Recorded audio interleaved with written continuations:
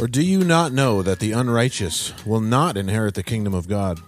Do not be deceived, neither the sexually immoral, nor idolaters, nor adulterers, nor men who practice homosexuality, nor thieves, nor the greedy, nor drunkards, nor revilers, nor swindlers will inherit the kingdom of God. And such were some of you, but you were washed, you were sanctified, you were justified in the name of the Lord Jesus Christ and by the Spirit of our God. Welcome back to the Dominion Podcast, episode 37. Wow. You guys are on a roll. Yeah, I know. 37. That's 37. I don't even know how to quantify that. Is there metric. like, at a certain point, will you do like a giveaway, do you think? If we had something to give away, I suppose we could do that. Art lessons, Alex? When did we put the first one out? Because it's been roughly one a week. But I feel like we started last winter around this time. Yeah. I don't know the exact date. Yeah. Time is a blur. Yeah, to we me. did take some time off last August and whatnot when you were on sabbatical. So. Well, welcome back. I am your, I guess I'm your... Yeah, you're the host. Delta host today with the U2 Alphas in the room, you know. And so we got... Alex Klusterman. and this guy. And Ben, Ben Inglis. the That's English persuasion. brother of Tristan, who, of course, is the owner and proprietor of the Upper 40 studio here in Peterborough, Ontario. Always thankful for this this location. It's a beautiful location. Yeah, how was your guys' weeks? Good? Yeah, what day is it? I don't know, Thursday? Thursday? Yeah, it was a good Hey, week. that's right. Back in the saddle was my first week back. Yeah. Kind of in the Oh, swing right. of things. Yeah. Good worship service on Sunday. You remembered how to preach?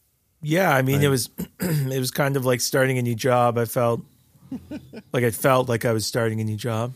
Why were they reviewing your performance just to make sure that... Yeah, I always, sermonreviews.com. Sunday night, that's where I go. But it felt good too. I made the mistake of reading all of Genesis 1. That wasn't a mistake. I listened to your sermon. I liked it.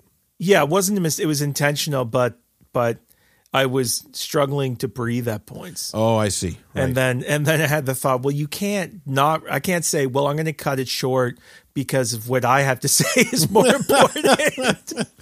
So, Guys, I only have a limited amount of breath here. You should have just brought the oxygen machine up with you, you know. I know. Yeah. Darth Vader it. But yeah, so it's been good to get back. It was good to serve the church that way and be back in the saddle. So praise God for that. For people, listeners, the last couple of months have been Interesting. They've been good. The Lord's used it. But yeah, thank God. It was a sign of his faithfulness as well, just to be back doing that. Well, yes. Well, we're glad to have you back, and I'm sure your congregation's very glad to have you back up there as well. Ben's probably glad because I am glad. you were probably running out of sermon ideas. I've only got like 13, so I was getting pretty near the end. You were starting to have to get back and cycle through them again. That's right. Hopefully they won't remember A new this. title. This was 2.5 months ago, yeah. No, it was just great to be able to sit and receive the Word of God and just enjoy worship. And I love preaching, but it's just nice to be ministered to. That's right. Yeah. Well, so now you're back, and now there's another dragon that has appeared in Canada that needs slaying. So Yeah. or as we would say in Canada, there's another hill that the church will refuse to die on. Yeah. It's the next one, yeah. The next hill for us to not die on is Bill C-4. I'm sure everybody's familiar with this by now. We've been hearing about it from all sorts of different sources. It's, of course, the quote-unquote anti-conversion bill that the Parliament of Canada just passed and made law a couple weeks ago, which ostensibly bans, hooking up electrodes to people and trying to get them to not be attracted to people of the same sex anymore. But how it looks like it's going to play out is it's going to be used as a weapon against parents and religious people. So I don't know where we want to start with this. I mean, a lot of people have sort of described the bill and the background of how it passed. So maybe we'll skip that and just maybe you could read a couple portions of it so we can sort of see the... Yeah, I've got some text here. So it will criminalize, among other things,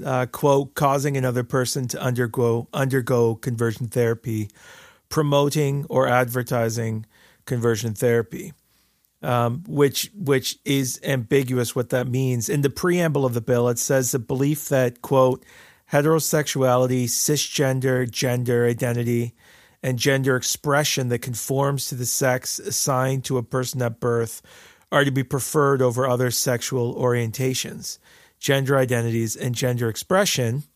So the idea that that is preferable is a myth. And they define conversion therapy as a practice, treatment, or service designed to change a person's sexual orientation to heterosexual, change a person's gender identity to cisgender, change a person's gender expression so that it conforms to the sex assigned to the person at birth, repress or reduce non-heterosexual attraction or sexual behavior. Notice the pattern here is a word salad. It's criminalizing you from encouraging someone in only one direction. That's right. That is towards heterosexual. Yep. Your gender. You can't have any preconceived notions of what is a preferable sex to land on. But No, you can. You As can go long the as- other yeah. way. Yeah. You actually can say that there's no your gender identity is not attached to your biological. That's right. Yeah. Which Yeah. is that, and for a lot of people, some of these terms might even be weird, like cisgender. That term basically means that your gender is the same as your sex. Now, I don't even accept those two categories, the gender-sex difference that the activists are using. I mean, I believe in biological sex, and that's about it. I mean, gender technically is a word. I found this out a couple weeks ago. It's just a word for nouns. Like that's a grammatical term. Yeah. Right. We wouldn't use that to describe people. But now we've got a distinction between how you feel and your actual DNA. Yeah. Which we need to reject that distinction. But cisgender is meaning you feel the way your body is. Right, which is not supposed to be normal according to that.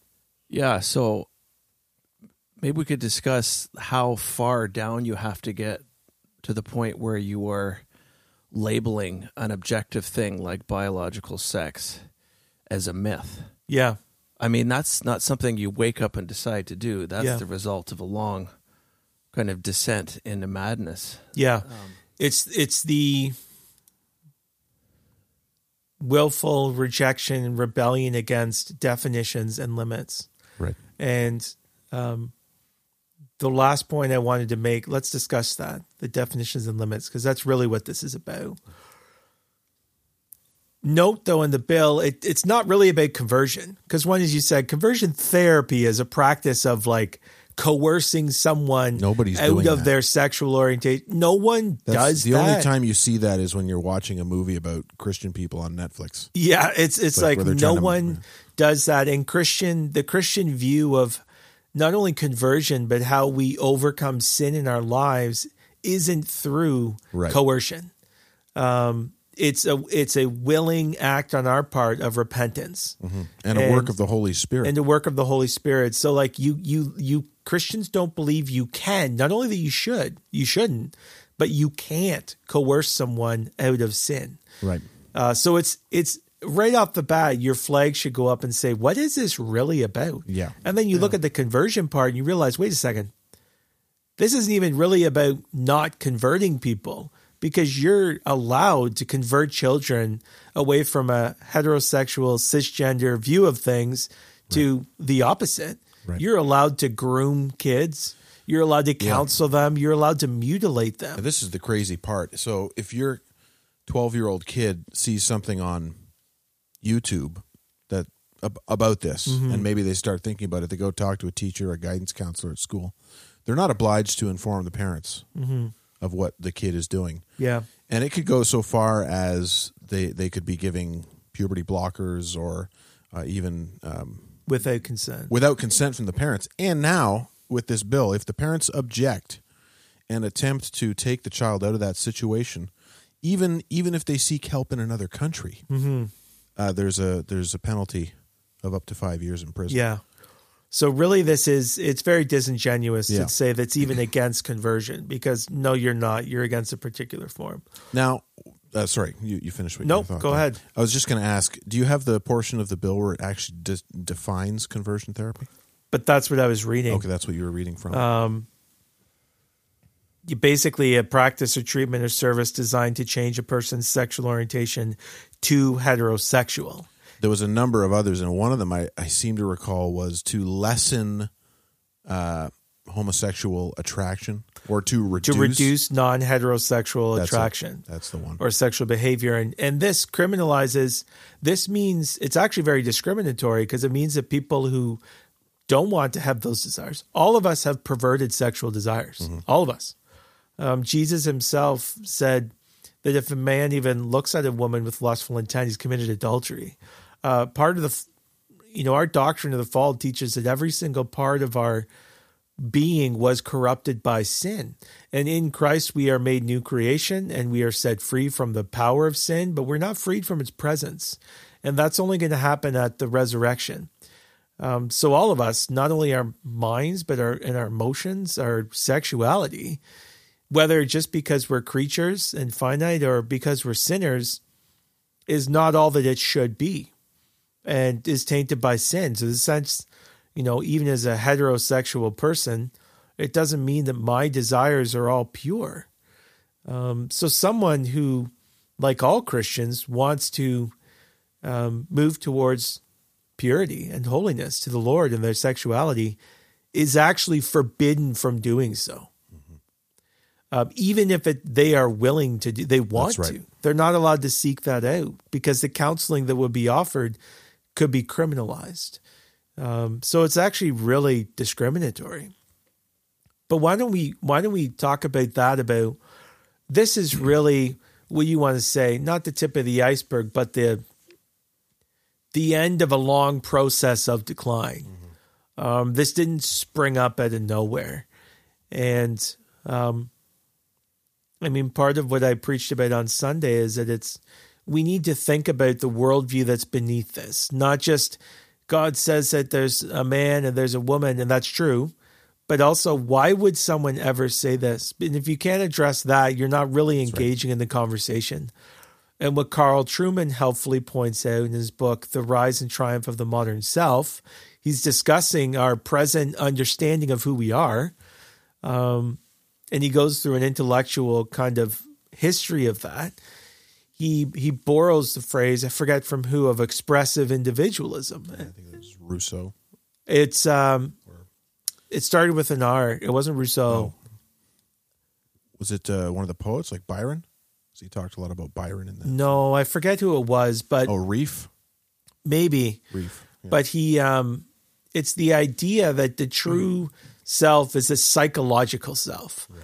And what we need to do is be able to conform our actions to that and to not be repressed in doing that. This was very helpful to me in that book. This might be the most enlightening thing, is that when we think of secularism, the call of secularism was that everybody's free to do kind of whatever they want, and there's no top-down legislation of religion and all this sort of stuff. But that was a lie, right? Because now we're at a point where you not only have to tolerate people, you have to affirm the people. And that was helpful because if you are a person who believes they're transgender and your expression of yourself, you're essentially trying to make the world around you conform to your mind rather than the other way around. Yes. Right. And if you can't do that, you're actually being inhibited in your self-expression, and therefore you can't be a whole human being. Yeah, which means that anyone that would inhibit that is an oppressor. That's right. So then it's actually immoral to disagree with that view. It's unethical. And this is why we're seeing all the language of hate. I watched this video of Matt Walsh this week with two trans fellas on Dr. Phil. And I saw one of their posts afterwards, and they felt they had nightmares all night because of what he said to them. And it wasn't anything mean; it was just define your terms. But it's like, I can't. It actually causes psychological trauma because you no longer have a category for actually being challenged and confronted because your desires and the way you think is inherently good. That's right. And they're more important than the actual physical world. Yeah. But how tyrannical is that? Because what if other people disagree? Like, what about that? What about Matt Walsh's internal desires? Right? And so it's actually just an illusion. It's a lie. It's not really that everyone can live out their sense of who they are in the world. That's not possible because there will be inherent conflict in that.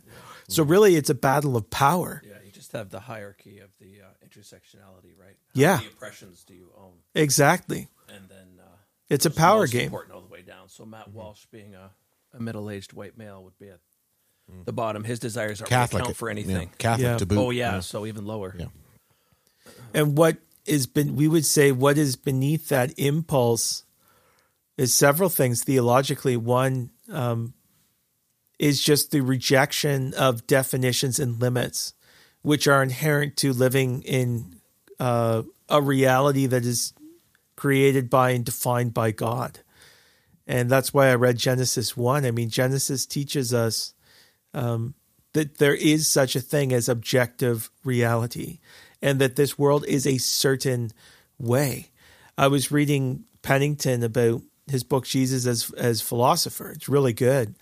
And one comment he makes is that we tend to imagine the ancient philosophers as ethereal and pie in the sky kind of conversations, but they weren't at all. It was, what is reality and how do we conform our lives to that? Right. Because they recognize that we will live better lives, healthier, happier lives. We will flourish when we live in line with the way the world is.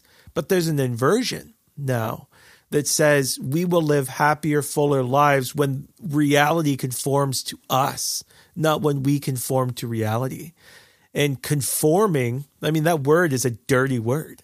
Like, I don't know when it started to go bad, like the 60s, is definitely a time when that took on a whole new level of negativity. And then you have the romantic notion of the rebel and this type of thing. But yeah, it's a classic case of what the scriptures call evil, they call good. And the nature of human sin is that it hates and resents the pattern of reality that we see in the world and wants to determine for itself. That's what happened with Adam and Eve. Yeah. Right? Has God said? Yeah. Yeah, it's just such a deception where we think that totally unfettered, we define reality according to how we want, is the path of freedom. Yeah. It's like once we get there, once we throw off all restraints, all external authority, all external reality, then we'll be completely free. And but yeah, it's just a lie. It leads to, like any idolatry, it leads to misery. The sorrow of those who run after idols will multiply. Yes. Right? And when you try to shape your own reality, it always leads to misery, right? And oppression. And oppression, yeah. The irony is that underneath the language of victimhood, which is really an attempt to gain the moral high ground, because the victim is, whoever's the most victimized is at the top of the moral mountain. Which is weird. Is actually because, oppression. Because they, this worldview believes that power is evil. So let's give power to the most oppressed person. Yeah. Like, it doesn't make any sense. Well, it believes your power is evil. Right. Yeah. But my power is not evil. Right. And when I exercise power, I'm just doing it as one of the oppressed. But when you exercise power, you're doing it as an oppressor. And this the sad thing is, this goes, as all idols, they promise one thing and deliver another. I mean, the end of absolute self-expression is hell, as you read in the scripture. I mean, those who pursue these things without any repentance and faith in Christ, that just, you get what you want. Yeah.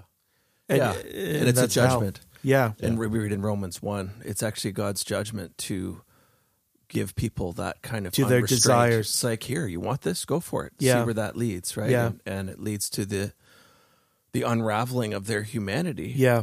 But larger than that, the unraveling of society, because this stable society has always been built on the back of the nuclear family. Yeah. And marriage and procreation, and that was God's intention in making us. So that was the first. Yeah. That was the first point of attack that Satan used as well. Yeah. Right, going after the bond between Adam and Eve. Yeah. Sorry. No. Carry on. It's What does it say about our culture that not only this would be permitted, but this would be seen as a virtue? Like, we are in a position where there's a total inversion. It's not just a toleration. Say, 60s hippie culture. It was kind of like love is love, let live and let live. I remember Trudeau, like, the state should stay out of the bedroom. It's kind of this attitude of, we're not saying it's right or wrong. We're saying it's none of your business, and I should be able to do what I want. Just leave us alone. Can that philosophy last, though? No, it can't. I don't think it can. No, look at Judges, when every man did what was right in his own eyes. Yeah. And evil was called good, and good was called evil. I mean, Yeah. you read some of the chapters in there, and it's jarring how depraved things got so quickly, right? Yeah. It can't sustain. At some point, it just has to collapse. There's nothing to build on. Mm-hmm. But a lot of damage can be done before that. Mm-hmm. Yeah. So kind of, what is, I guess, the Christian response to the normalization of unreality and the hierarchy of the psychological self? How can we as Christians extend? Because ultimately, we don't just want to demolish a narrative. We want these people to repent and follow Jesus and pursue that identity. So, but kind of conflict and responding to these things is automatically seen as unloving by many, right? It's like, how dare you? Yeah. So what is kind of the best way for Christians to kind of respond to? Well, go ahead, Jeremy. No, you go up. I think we need to reject the idea outright that if someone doesn't like you, you're doing something wrong. Because a lot of us have grown up with the assumption that if we do things right, people will at least tolerate us. And faithfulness as a Christian means being the kind of person that people would like, even if they don't agree with. And when we come into such a conflict of worldviews, as we are now, if we think that faithfulness equals being respected and admired, or even tolerated by the surrounding culture, I mean, we can't even begin to reach them, because we will change our message. We will redefine repentance. We will redefine sin. We will redefine Jesus. We will redefine everything. Yeah, that can't possibly be your measure of faithfulness. No, but for many people it is. It is, yeah. And I think that they're not ready to really engage with really lost people. But the good news of the gospel is not that, God can take a really likable person and just move that conversation over the edge. It's that he can take people who hate him, who hate his limits, hate his definitions, hate his authority, want to destroy any semblance of his image in the world, and turn them into his family through the gospel. And so it's kind of going to reveal for the church, I mean, where is our confidence and where is the power? Right. Is it in our likability, our cultural capital? Or is it in the we power don't have of... any more of that. Yeah. That's gone. Yeah. Thank goodness. Yeah. That way we can get on to like actually being obedient. That's right. I think the message, I mean, that's obviously going to be different in every case, but and we use discernment as we're speaking with people on these issues. But I think the main point has to be that people need to realize that they're not God, and that they don't actually have the power to control the world around them like they think they do. And so I think we need to let them know that, so that when it does come crashing around them, they'll be reminded of what we said. Say, listen, you may think that you can just change who you are because of how you feel, or change the world around you because of how you feel. But that's only the work of God. Only God can change things by fiat. Yes. Right? And you're not him. And so he's made you a very specific way, and the way he made you was good. And so you need to submit to that and submit to him. So that I think that's going to have to be the sort of core of the message, and then we could build on top of that. But yeah, and I think the importance of leaning in on truth. I mean, truth is I think it's in Jeremiah. It talks about the word is. The word of the Lord is like a fire and a hammer that breaks the rock in pieces. And you don't kind of hold back when you're swinging a hammer or starting a fire. I mean, they're a force in themselves, and they have kind of inherent power to tear down strongholds. So at every opportunity we have, being very clear and very straightforward, and like Paul said, I didn't use kind of tactics and manipulation. Cunning. When I get cunning. Just kind of, this is the word of the Lord. An open declaration of the truth. And not kind of, here's the word of the Lord, along with all of the other words that you might be considering as well. It's like, here's the word of the Lord, and it's on you and me to respond to it. We can obey or we can disobey, but you can't ignore it. We commend ourselves to each's conscience. Yeah, is what he said, I think. And yes, that's a very relevant text here. And it's somewhat nerve-wracking. You're not buffering everything. Obviously, speaking clearly, anticipating objections, being winsome is part of a clear presentation, but there's a way to do that in that you're actually avoiding the truth, rather than clarifying it and helping it to penetrate more deeply. And we just need to reject that. We need to reject the false dichotomy of, or the idea that we only have either, passive and truth avoidant, or sinfully aggressive and blockheaded. Like those aren't your two options. And I think how we live is important.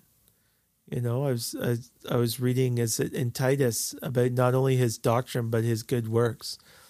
The pastor, and I think as people see husbands love their wives and fathers love their children and church members love each other, I think the church can stand as a city on a hill and will really stand in stark contrast. And this could be a time of enormous fruit and harvest and growth for the church. And the lines are clear. The contrast is starker. That's not a bad thing. Yeah, it's not a bad thing. It just made the line a little smaller. Yeah. But maybe we were like Gideon, maybe our army was too big. God had to send some people home.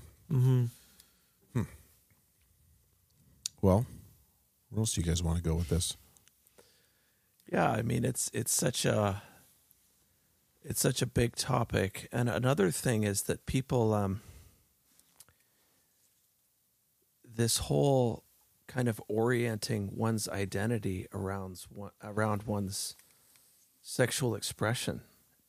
It's just like, yes, you aren't less than your gender. You're not less than your sexuality. That's part of living according to those things. Is part of living in accordance with how God made you to be, and is the path to flourishing. But when you put so much weight, we can do it with anything. But especially in the gender politics, right? It's just like, this is their one thing, and it's just, that's all they've got, and that's and I think some of the vitriol can be explained when you realize that. It's like, why are they so angry when we just want to have a conversation, right? It's like, well, this is what they've landed on. They've been told that if they embrace their inner psychological self, that will lead them to being whole, being complete. And there's almost, I wonder, a bit of, along with the anger on that, just the letdown. Right? It's just like, I took all this hormone therapy and medication or whatever it is, and I still feel miserable, right? And the suicide. I mean, the suicide rate, depression rate among transgender people is through the roof. Yeah. Right? I mean, you just can't Even ignore for those the ones statistics. that are affirmed by all their friends and do the Yes. surgeries or the that narrative that all of that is because they're not being affirmed and accepted by broader culture is that's just false, because everyone is affirming you. Everyone is affirming your sexual progress. Well, and it's dangerous because it denies that there's such a thing as guilt and shame. All you have left is this shallow, narrow-minded narrative that those feelings, which humanity across culture, religion, time has sought to understand in much more comprehensive terms. Why do I feel bad about this? It could be for a variety of reasons. There's one answer. I'm not affirmed or accepted, and I'm oppressed. That's it. So then the only response to those feelings is to blame someone and to get out of that instance. It's like, if you, to be, as a matter of understanding, like if you truly believe that, you will just be filled with such despair and anger and disappointment, because we're sinners, all of us. Every day I sin. Every day I feel guilt and I feel shame to varying degrees. And if I have no mechanism for dealing with those things except to blame others for it and suppress, that is profoundly psychologically damaging. Yes. Which is why you look at this and it's unhinged and it's irrational, and it's because you're believing a lie. And the irony is, in the attempt to be fully human, you become actually less human, in the sense that not that you lose dignity, that's not possible as an image bearer of God, but that you actually are not living in the fullness of what a human being is. And you're not, both in living out God's positive vision for us, but even dealing with our failures to live that out. Yeah. You know what I mean? And you can't escape the principle, and it's articulated other times in Scripture, as apart from just the world around us. You reap what you sow. Yeah. When you are constantly sowing to trying to make yourself believe something that is so objectively insane, and you keep doubling down on that, like you say, that has profound implications. It just damages you, right? David talks about in one of the Psalms, Jacob preached on it a few weeks ago, that when he's trying to just ignore his sin. He's trying to... my bones wasted away within me. That's right. Yeah. And there's like profound when I remain physical, external factors that are taking place as a result of your unwillingness to admit, confess to, and repent of sin. You can't ignore that. And you can't just suppress it away and bury it and hope that nothing's going to go wrong. Right? And what this bill does is it seeks to actually criminalize in law repentance. Yeah. And repentance is like the release hatch for all the pressure of sin. Yes. And it's saying you can't touch that. Yeah. You need to just let it build up and build up and build up. It's like, but there's a way out of this room. Yeah. I never thought about that. It almost it really gives it a diabolical pallor. When you think absolutely. of it that way, right? Forbidding and making illegal repentance. Yeah. The whole thing is diabolical. It is, especially when you hear these stories of people who've mutilated themselves and allowed themselves to be mutilated. It's almost like Satan is just mocking. He's just mocking God by destroying humanity and God's getting them image. to do it to themselves. Yeah. Yeah, almost like when God declared man and woman good, right? And now the devil is defacing. Yeah, he's defacing what God has like declared vandalism. good. Yeah. Mm-hmm. And obviously we're complicit in that too. It's not just we're being possessed by something. We make conscious decisions, but there's, the devil just hates anything that God says is good, right? I think this is an opportunity for the church as well to recover the doctrine of creation and just a comprehensive view of humanity, not just a simplistic, I confess my sins and Jesus died on the cross and that's all there is to life. It's like, okay, but who was Jesus? as the Son of God? Who is Jesus as the ultimate image of God? Who is Jesus as the last Adam? Like, when you say Jesus, there's a whole Bible essentially loaded in that phrase. And what we're seeing is kind of the fruit of the inability of the church through its like narrow, truncated gospel to actually speak to these things, because it's like we've lived in a world where a lot of these assumptions are shared, or we thought they were.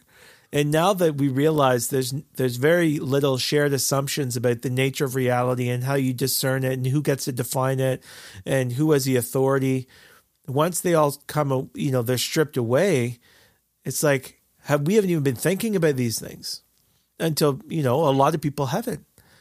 And so I think there needs to be a reformation in the church, a revival in the church, especially in Canada, and a recovery to say, no, this little compartmentalized Christianity is not a biblical picture, and it can't bear the weight of this world, and it can't bring the gospel to bear on this world. Do you think this? I think it does. But what would you say? How's this tie in with the discussion we're having now on theonomy and God's law in the public square and that sort of thing? Well, there are only two ways. It was Van Til who said you either have autonomy or theonomy. So you have self-rule or God's rule. There's only two options. Right. And so there's a caricature that is just a total lie, and no one teaches this. It's kind of like the caricature is that theonomists want to win politics to change the culture. I've never read or heard that stated or implied, and everyone I've listened to, I'm thinking Doug, Joe, Boot, teach that culture is the outward expression of one's religion. Right. And this is how the ancients understood it. Caesar understood this. This is why the Christians applied beliefs. Yes, applied Culture beliefs. is applied belief. Yeah, yeah.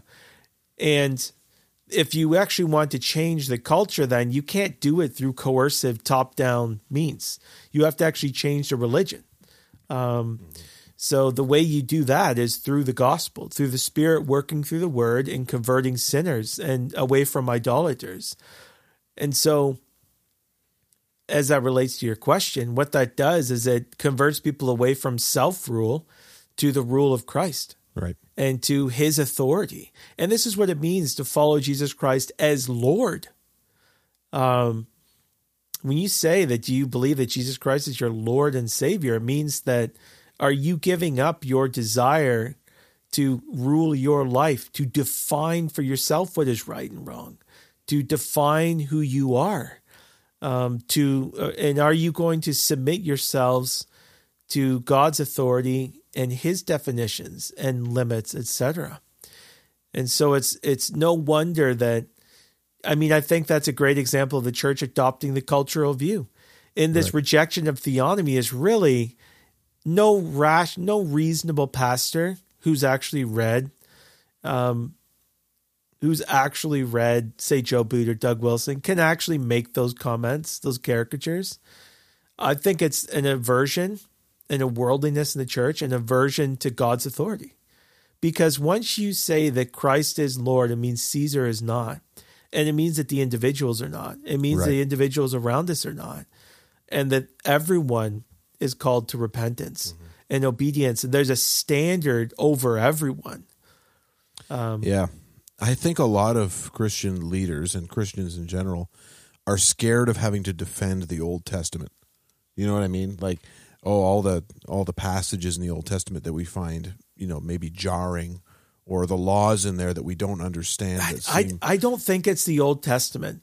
Really? No, because a lot of times in this discussion, the thing that comes up is, you just want a theocracy where we stone gay people and you can't wear, more than one type of fabric. No, because that's just that, to me, that's a way of escaping the conversation, because there's a legitimate conversation. Once you say we are under God's law, then you have to work it out. What is the law? Yeah. And I think sometimes people who advocate for God's law being the standard are not as sensitive to the Bible's concern that we rightly interpret that according to the fact the progressive revelation of Jesus Christ and what that means to the world around us.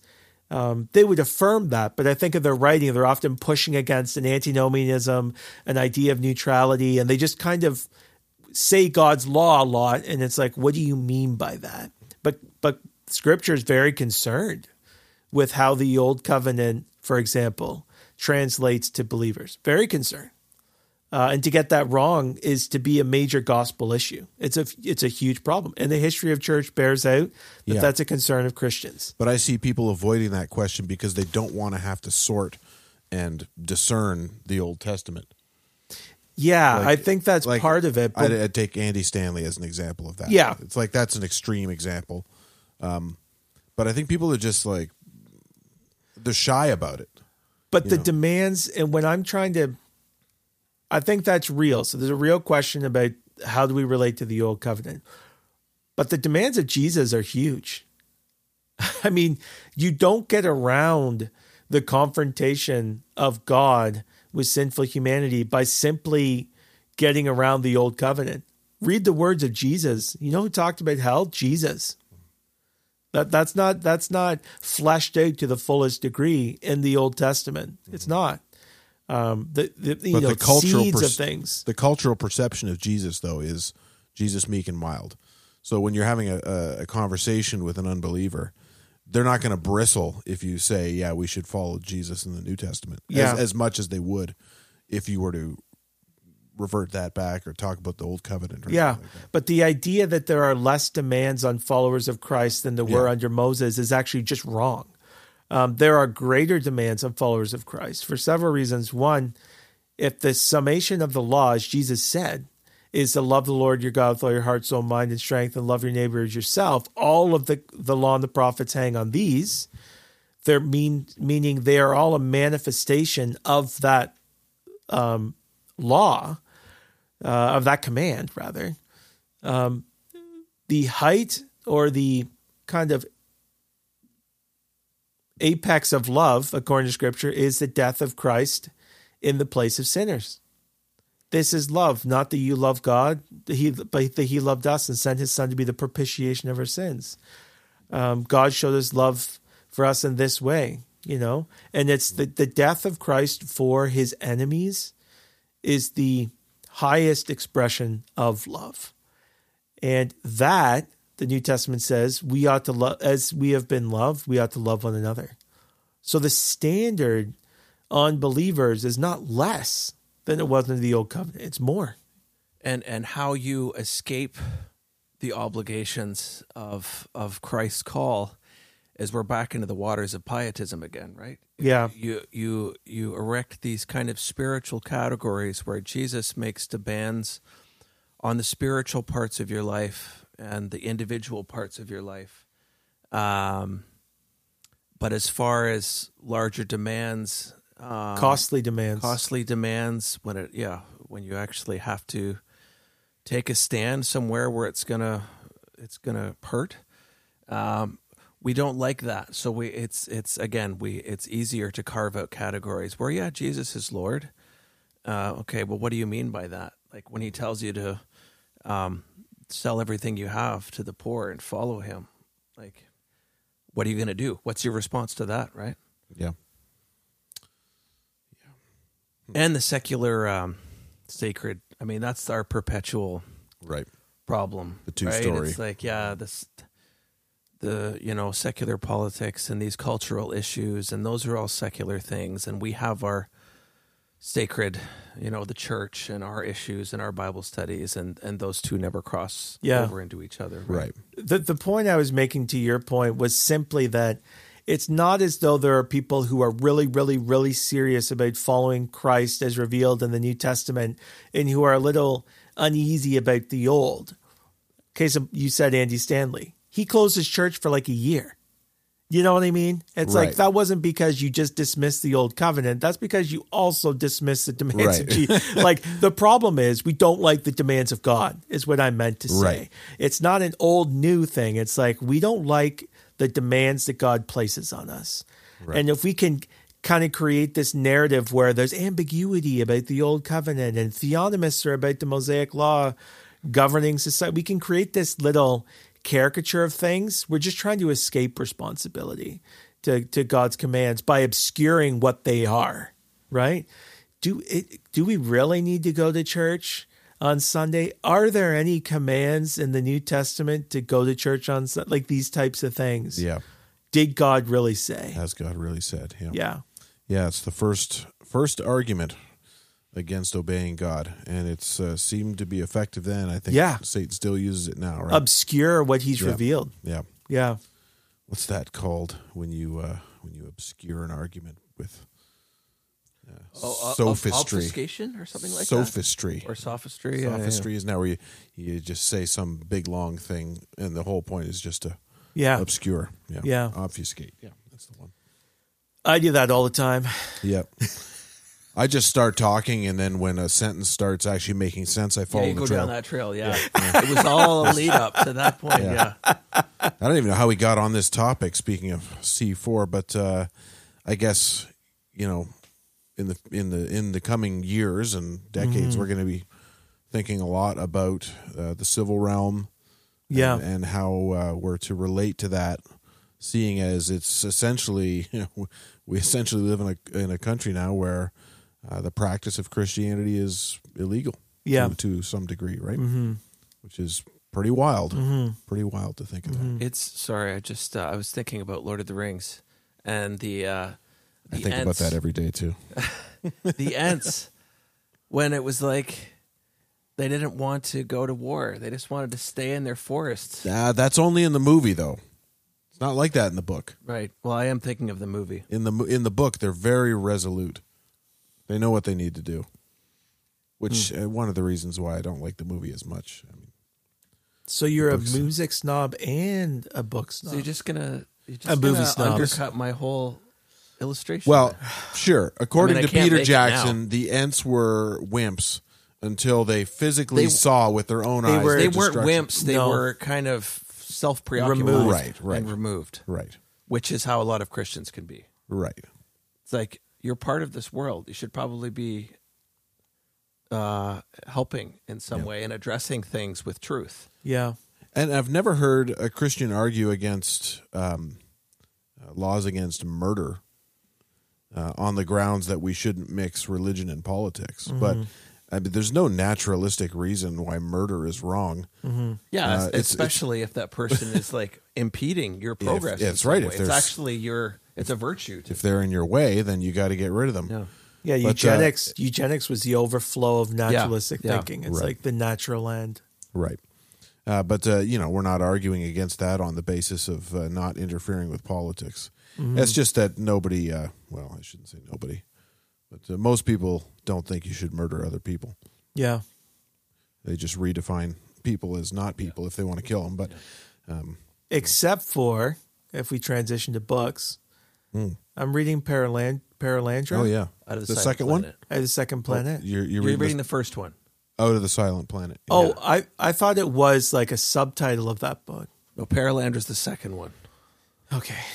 Do you still want to go forward on this point? No? I do. Okay. Are there tall, skinny, hairy, black, furry ones and tall, skinny, white ones? Or it's definitely just the first book, and he's on a spaceship. Gotcha. And the scientist who kidnapped him. Yeah, Weston. Yeah, Weston. What's the other guy's name? Is Divine. Yeah, Devine. He actually is willing to, murder and harm people if it serves the greater good. That's right. And the greater end. And it's interesting that, we talk about, no one thinks, you should kill people. It's like, but apart from the grace of God. Have you read any history? Yeah, it's like we actually do think, that's okay. Yeah. Just scary. Have you listened to any of Greg Bonson's debates? I've listened to 15 minutes of his famous one. With Stein? Yeah. Yeah. I listened to that this week, and then there was another one with another guy, Tabash, that I'd never heard that I listened to. And, his whole argument for grounding morality is basically whatever is going to benefit the most people. You're like, okay, well, what if benefiting the 60% means you have to murder the other 40%? Well, no, we wouldn't do that because, blah, blah, always making excuses for why you wouldn't end up in that situation. Here's my principle. I'll just surrender it over here. Yeah. It's like, you have no basis for any of this. You're just making this up as you go. Isn't that called like the greatest debate ever or something? The Stein one is it's epic. Yeah. I mean, he was in way over his head. Stein, when you hear Bahnsen speaking, he was a brilliant guy. Yeah. Like, he probably could have done that without notes or anything. Just get up and, like, here's my thing. We're going right for the jugular. He refuses to go down, like, he makes all the standard atheistic arguments about, the problem of evil and all this other stuff. And Bahnsen just doesn't take the bait. He just sticks on the main point. It's like, you have no basis for believing that that anything's going to be the same tomorrow as it is today. That you're basing everything on reason. But you have no reason to base anything on reason because we're all just cosmic accidents. Anyway, it's a great debate. I highly recommend it. Greg Bahnsen and Stein. What are you reading? I am reading Andrew Sandlin's.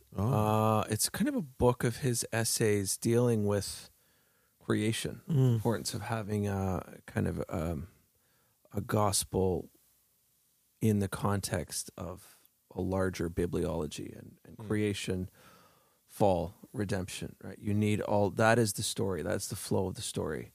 And you need that context to understand the gospel and obedience and all. It's very good. I really do appreciate Andrew Sandlin in our ways. And he, the book is a little odd. I don't know whether you guys have ever read books like these where it's kind of an amalgamation of a number of articles that someone has written over a length of time. So there's some repetition and certain themes are kind of hammered home, which are good. But his treatment on kind of the Gnostic revival in modern pietism is pretty brilliant. Very relevant, I think. So I really appreciate him. Yeah. I finished reading The Doctrine of the Lesser Magistrates by Matthew Trewhella this week. That was really good. Quite helpful. I have a copy for you, Ben. Well, it's a quick read, actually. I listened. It's great. I listened to it, and it was like a 3-hour listen, so it wasn't even that long.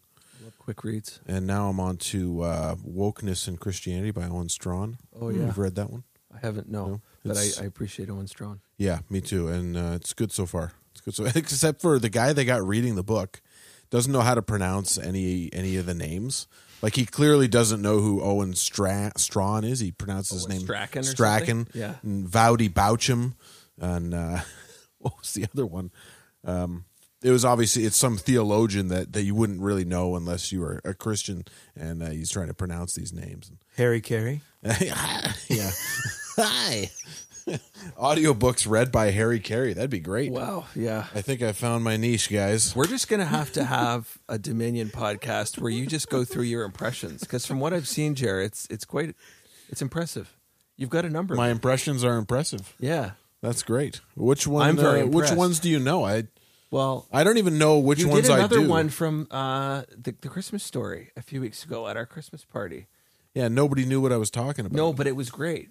It was from I did it from the Chevy Chase Christmas movie. Yeah. And you guys are like, I've never seen that. And I was like, what? Yeah. I have seen that when I was like 8. Yeah. Anyways, I just think it's a good skill that you need to work on. Thank you. More. Thank you. Well, we were joking before that I was doing a Harry Carey impersonation. Well, I was doing an impersonation of Will Ferrell doing a Harry Carey impersonation. And they're like, wow, you memorized that pretty good. And I was like, yeah, I wish I could memorize scripture that good. Yeah. Isn't that the way? Yeah. Hey, should we give a shout out as we close to our unofficial official sponsor? That's right. Kawartha Classical Christian School.com.org. Check it out. .ca. Send your kids. If you Send love them them all. These guys are both involved with the teaching, and all three of us are on the board. Yeah, I teach the history of baseball. That's right. because that's my subject of expertise. We just go through It's going to save our civilization. The roots and a recovery of baseball. of classical baseball. Yeah, baseball Formation. Baseball, how it started as some other weird game in England and then morphed. And sounds like a documentary by Ken Burns in there somewhere. He's got a baseball documentary. It's does he? It's like 20 hours long or something. It's huge, like all of his documentaries. No, but it's a great place. Yeah. You did a good podcast on that last week. Yeah, that was good with Principal Auger, the Augustine. I like that. St. Augustine. What do you teach when you teach there? You just fill in when other people get COVID? Some writing, some language arts. We do a literature study. That's fitting. I just preside mainly. I just float around and you wear a robe, look. like a tenured professor. I occasionally wear a robe. Yeah, nice. And what do you teach? I teach history and theology and gym. And Rebecca, your wife, teaches. She teaches grade 1, 2. And 1 also, or 1 and 2? Yeah, 1 and 2. 1 and 2. It's in one class. Yeah. And Mel teaches Kindergarten, right? And does art and whatnot. Yeah, some of the art stuff. Well, yeah, it's a great place, and we love brainwashing those kids. Yeah, just those precious little children. That was funny last week when Rylan said that. I like that. I was going to say, he said that. Okay, that's fine then. It's a negative term for most people. We indoctrinate them in the right things. Anyway, thanks so much for joining us. I'm going to leave you. I don't need that. I got it memorized by now. Good. See, there you go. I got it memorized by now. Stuff. Thanks for joining us on the Dominion Podcast. We'll see you next week, and we'll leave you with this. May he have dominion from sea to sea and from the river to the ends of the earth.